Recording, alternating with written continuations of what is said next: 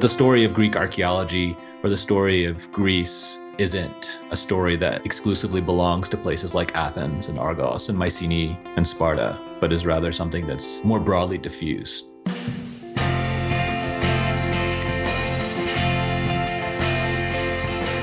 Hi, you're listening to Looted, where we uncover the hidden stories of ancient artifacts and their journeys in the illicit antiquities trade. I'm Zoe Contis, and I'm an archaeologist. Welcome to Episode 6, Search and Recovery, part of our Field Notes series, in which I do less of the talking and more of the listening along with you. We're moving out of the museum and into the field, and in this and other episodes like it, we hear what real live archaeologists have to say about looting on their excavations. On the show today, you'll hear some excerpts of a conversation I had with archaeologist Dimitri Nakasis, where we talk about his work in an area of southern Greece called the Argolid. Dr. Nakasis discusses two kinds of archaeological work, a pedestrian survey of the countryside and a salvage excavation of a Mycenaean cemetery. Although these projects had different aims, a common thread that connects them is the question of preservation. How do we protect archaeological material, whether from agricultural processes or looting, and who should play a role in this? What are some ways in which local people can be better connected to their heritage and thereby protect it? Dr. Nakasis is the chair of the Department of Classics at the University of Boulder and a 2015 MacArthur Fellow. The MacArthur Award is also known as a Genius Grant. I knew him before he was publicly anointed a genius when we studied at the American School of Classical Studies in Athens as graduate students millennia ago. Even then, it was clear he was destined for greatness in the field. His research focuses on the Mycenaean societies of late Bronze Age Greece, around 1300 to 1100 BC, a culture known for their advancements in writing and architecture. We call them Mycenaeans after the site of Mycenae, where a palace structure, fortification walls, and large tholos or beehive-shaped stone-built tombs provide an exciting glimpse into the upper echelons of this society, and whose famous so-called Lion Gate acts as a backdrop to tens of thousands of tourist photos every year.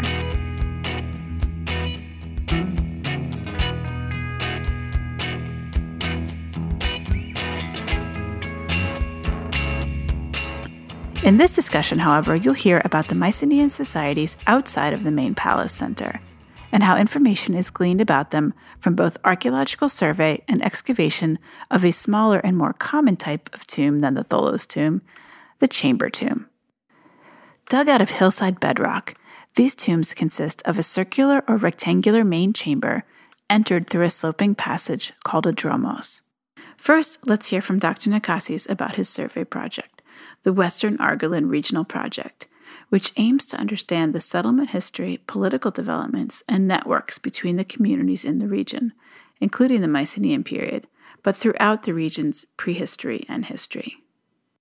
I started by asking him to explain what survey is and how the process works on his project. Survey was something that became really popular in Greece, at least, I guess, in the 50s and 60s, and then especially the 70s, the 80s, and 90s, as a way to try to understand what's going on in broader regional terms, especially trying to understand what's going on in the countryside without, in a way that was, cost effective and reasonable in terms of time management.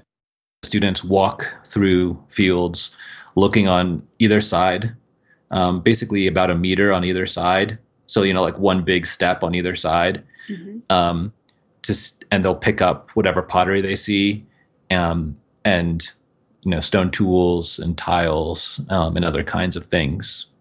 We have one coin, that sort of stuff. And so then at the end of the field, all the students will get together and they'll put all the material into one bag. They'll take some notes about what they've seen in addition to whatever they've picked up, and then they move on to the next field. And so we move through territory that way. So it's like an archaeological search party. Yeah, like a really systematic archaeological search party. Next, we talked a little bit about the differences between survey and excavation. Excavation gives you an insane amount of information about a very small area. And surveys, kind of the flip side of that, it gives you a kind of superficial, almost, literally superficial understanding about a very large area, which gives it a different kind of power compared to excavation. Excavation, very often you can, because you're digging stratigraphically, you can get really specific about when specific things are happening. In your excavation survey, it's a lot harder to do that. But what you get are very broad patterns, which allow you to analyze long-term changes over pretty big areas.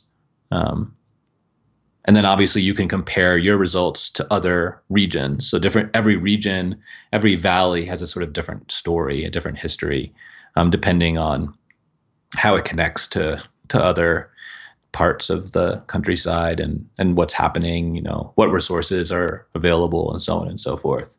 We then turn the conversation to looting and whether it has an effect on survey projects. In our case, in the case of survey, it can be difficult to pick up evidence of looting unless you see a pit or something, where people have obviously dug. If we know about a site, then we can pretty much guarantee that everybody living in the area has known about it for a lot longer than we've known about it. So like in most situations, where archaeologists are coming to these sites or areas, well after other people. But generally, looting doesn't affect us so much because most of what we're collecting is material that's brought up to the surface through sort of natural, processes of agricultural labor, right? So farmers plow fields or they bulldoze fields, and in doing that, they bring all this material to the surface. So in some ways, it's through modern activity in the landscape that we can find the things that we find. In landscapes where they're totally abandoned, it's often very difficult to do archaeological survey because they're very overgrown. If you know this from working in Greece, that hill slopes that are abandoned are just covered in this in maki, right? This prickly oak, and so hard to get through unless goats, have made paths through it. A couple of sites we worked on this past summer were the tops of hills where there were no paths that we could find. It was just 40 minutes of us pushing through oh my gosh, prickly oak. It wasn't very much fun. Yeah. Especially when you get to the top of the hill and you realize you forgot to bring a crucial piece of equipment with you. That's really frustrating. That was me. Oh man.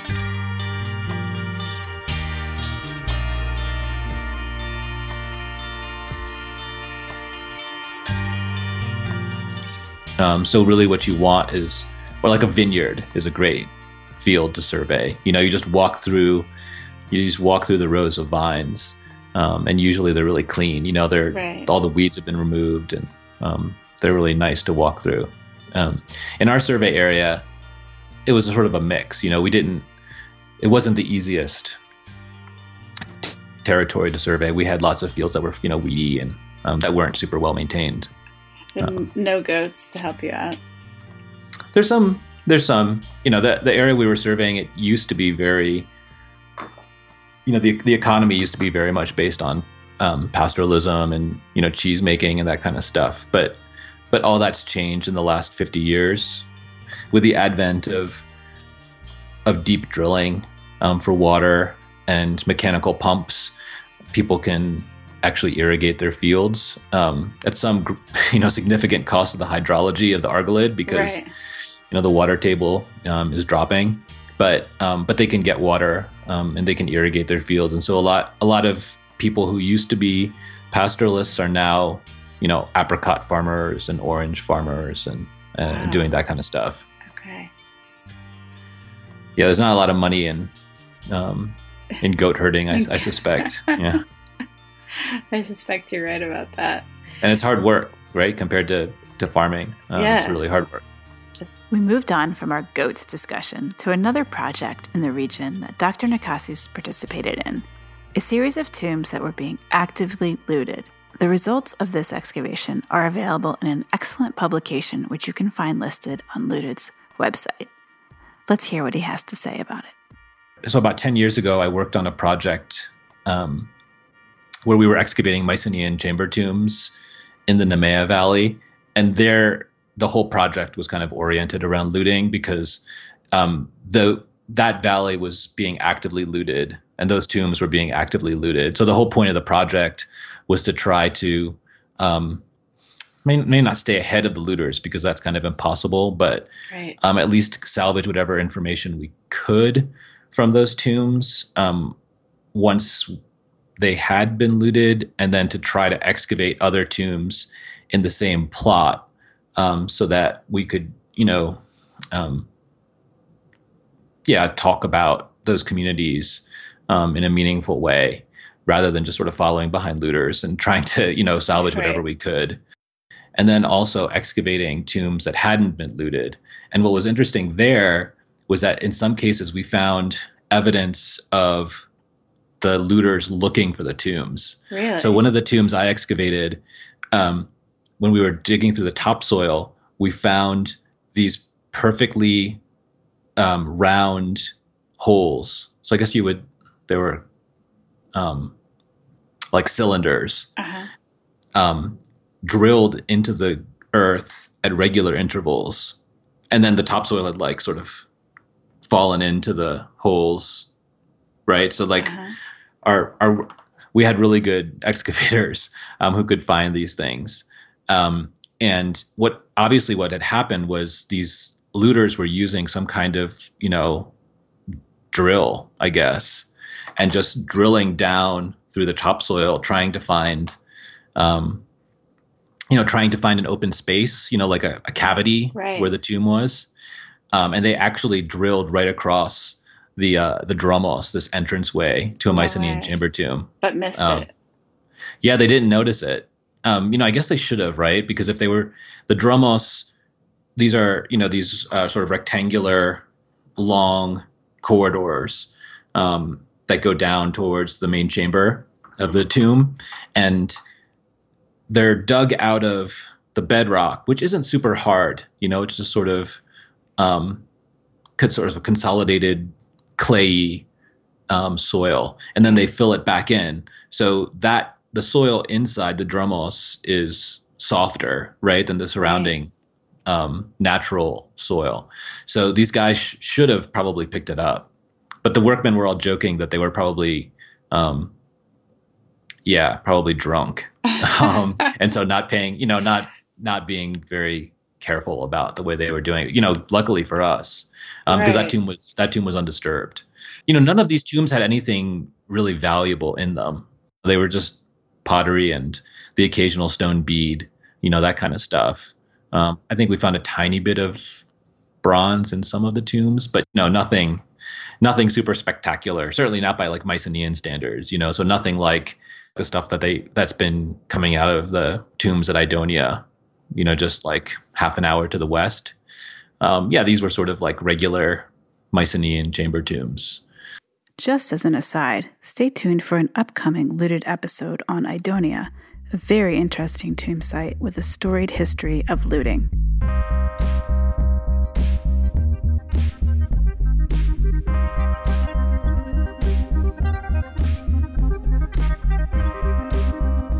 Then there was one tomb that they had partially looted, which we were excavating, excavating what hadn't been dug out. And, we were doing, that project was really focused on sort of scientific analysis. So we were water sieving pretty much everything to see if we could find any evidence of, seeds and other kinds of organics. We were doing phytolith analysis to see if we could find any evidence of other kinds of plants that were part of the funerary ritual, the Mycenaean funerary ritual. And so it made sense for us to try to excavate as much as we could that was left, that the looters had left for us, to try to salvage that, like little bits of bone that would tell us something about the people who were interred in the tombs. We were doing soil micromorphology, you take a section of the soil that you're excavating, and you take it to a special lab, and it, I don't do this, but other people do this, where it gets they impregnate the soil with this resin that makes it super hard, and they take really thin slices of the soil, which they can then look at under a microscope. So even on the tombs that have been looted, you can still do that kind of test and learn something. Yeah, exactly. Yeah. And, the looters are looking for things of value. So they're generally not, collecting stuff like bones. And obviously that's the kind of stuff that we're really interested in to understand the sort of demographic profile of the burying population. What kinds of, if we have enough of the skeleton to understand what kinds of pathologies and stuff are present. So yeah, we were collecting basically as much as we could. And then, like broken pottery gives us a sense of the date. Even if we don't have a complete assemblage of the whole tomb, we still have something. Right. It was also funny. The looters also excavated something they clearly thought was a tomb, but was not. It was just like an opening in the rock, in the soil, probably from like an earthquake or something. The only evidence they left of their, besides like the digging, was lots of cigarette butts. We had that. So they're obviously smoking. Yeah. But that was about it. There was no evidence of actually them drinking or anything like that. In Sicily, we would find batteries from flashlights and stuff. Metal detectors, I think. Flashlights is a good idea, but yeah. And cigarette butts. I'll just interrupt our conversation here to add a plug for Looted Episode 4, where you can hear about the time looters dug up our trenches in the middle of the night. Dr. Nakasis has a similar story here. Yeah, there was one day where we were coming down onto the floor of the tomb, and we were really worried that something like that might happen. And so I volunteered to stay behind and sort of guard the tombs. But like, I didn't have anything to guard them with. I didn't have like a gun or anything. It was just me. You against myself. The looters?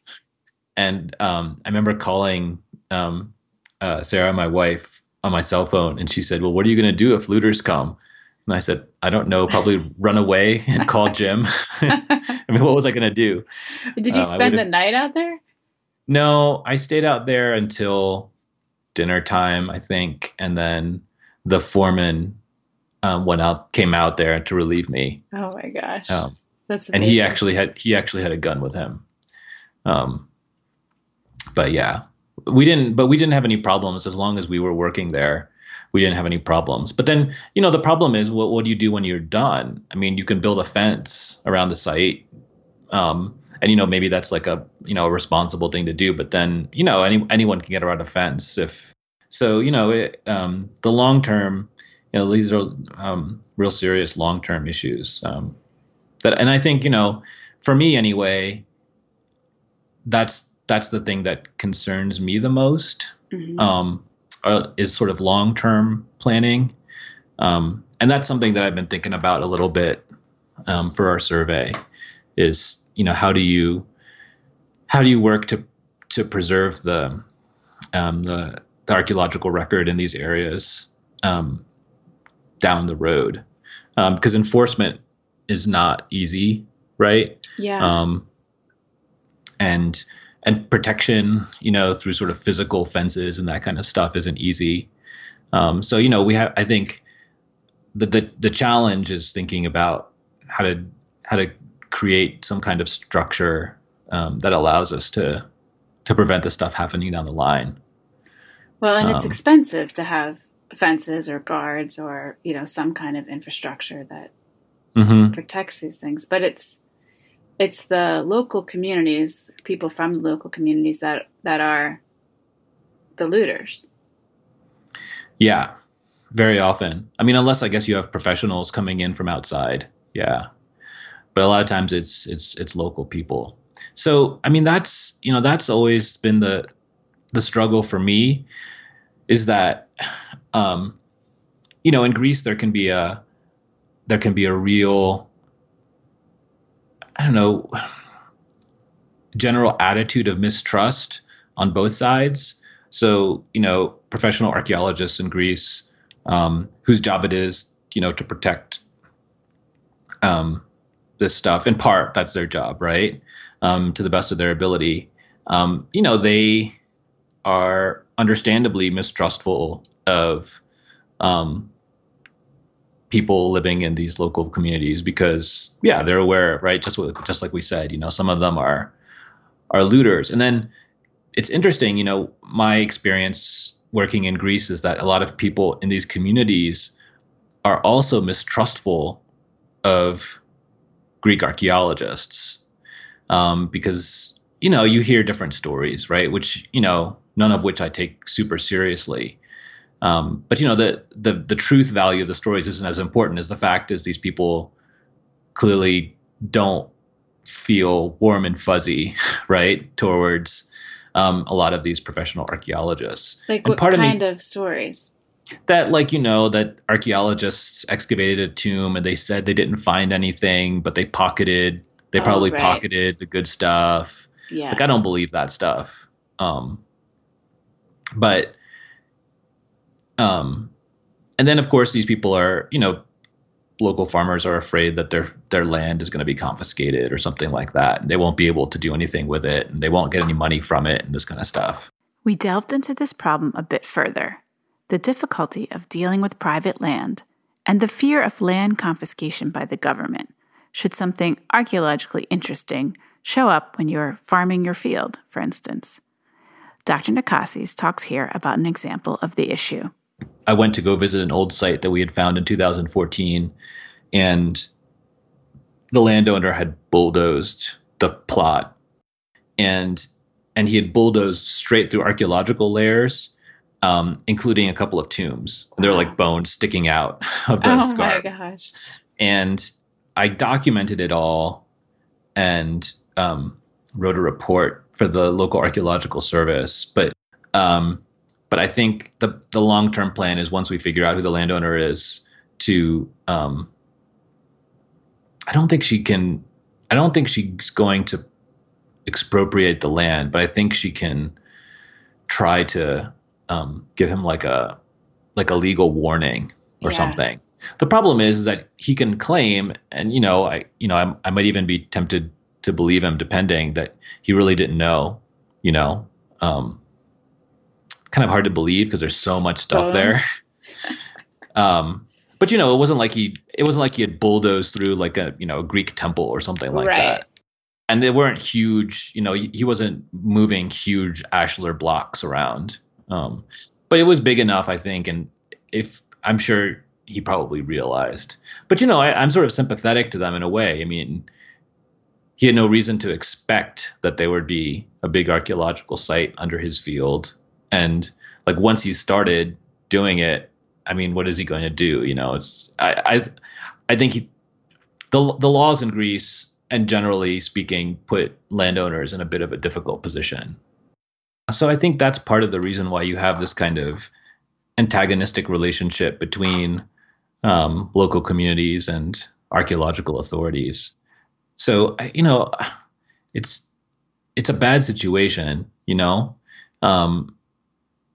I think the only way, if the looters are coming from local communities, and the solutions also have to be local, right? Right. I just don't think that it's possible to solve those kinds of local problems through administrative fiat, Yeah. I guess you could, if there were money, you could hire a bunch of guards and policemen, but, it's really not a practical solution. So I don't know. I've been, we've been talking a lot on the survey about things we could do to improve the situation, either through like educational programs, just talking to people in the villages about these sites, because I think there is a notion whenever I've talked to people. So one of the things that we had to do on the survey is we had to go to the villages and talk to people and say, listen, we're going to do this survey. This is what we're doing.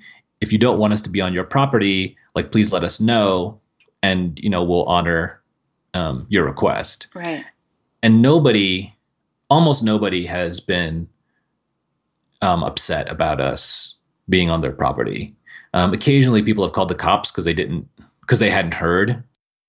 But nobody has really objected in principle to the idea that we would walk through their property and pick up broken potsherds. And what everyone says to us is like, no, why would we be upset about what we're doing? You're giving good publicity to our village, is what they always say. Now, there is a sense that this is good for the village. So I think if, through educational programs, especially, and this is a lot of this stuff is already being done, right, by Greek archaeologists. Yeah. But I think if we can help in that effort, those are the kinds of long-term solutions that I see actually working, right? Local communities embracing local heritage and protecting it for themselves, right? Not because of any legal obligation they have, but because of some kind of, moral obligation. That's not quite right, but some kind of sense of local pride and of local belonging, right? Yeah.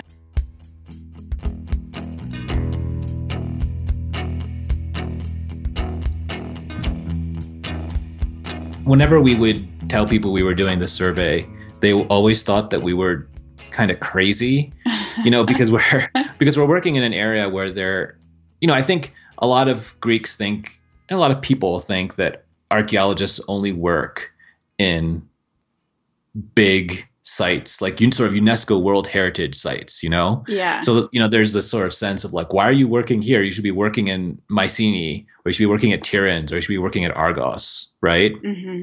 Like these big sites that tourists go to. Obviously, that's not the point of doing an archaeological survey, right? If you're interested in the countryside, if you're interested in like regular folks, sort of generally speaking, then you're not going to be working at Mycenae or Tiryns, because you're not going to find out a huge amount about regular folks there. So they were always surprised that we were interested in what was happening in their villages to begin with. So I think that, that's an opening, right? To say like, no, there's a lot interesting happening here. Like there's a story we could tell about this village or this area. And it's really your story, right? It's something that belongs to you guys. So I think that's the other thing that we can hopefully raise awareness that, the story of Greek archaeology or the story of Greece isn't a story that, kind of exclusively belongs to places like Athens and Argos and Mycenae and Sparta, but is rather something that's more broadly diffused. But I think sort of fighting against all of that is a kind of very practical orientation to the past. In the places where I've worked in Greece, and especially in the Western Argolid, where people see it as a kind of practical resource to be exploited, like if an archaeological site is big enough that you can get tourists to come and you can make some money off of tourism, then that's great. But if it's not, then it's kind of useless. Right. Yeah. So, and that's, totally understandable. But I guess it's, trying to make the case to them that it's worth protecting and preserving and celebrating. Celebrating for sure. Dr. Nakasis and I talked a bit further about ways forward and some work being already done through their survey project, such as the creation of educational materials for use by school teachers to engage students with their local heritage from a young age. You can learn more about their work by checking out their website, linked in Looted's bibliography for this episode.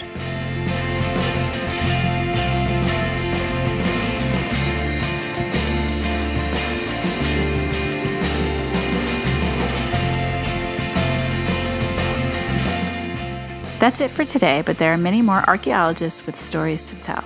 Check out www.lootedpodcast.org for more stories, images related to this broadcast, as well as links to further online learning about the survey project and the Mycenaean tombs, and selected sources I used in my research. There are many excellent scholars studying these issues. You can also find @LootedPodcast on Twitter, Facebook, and Instagram. I hope to see you there.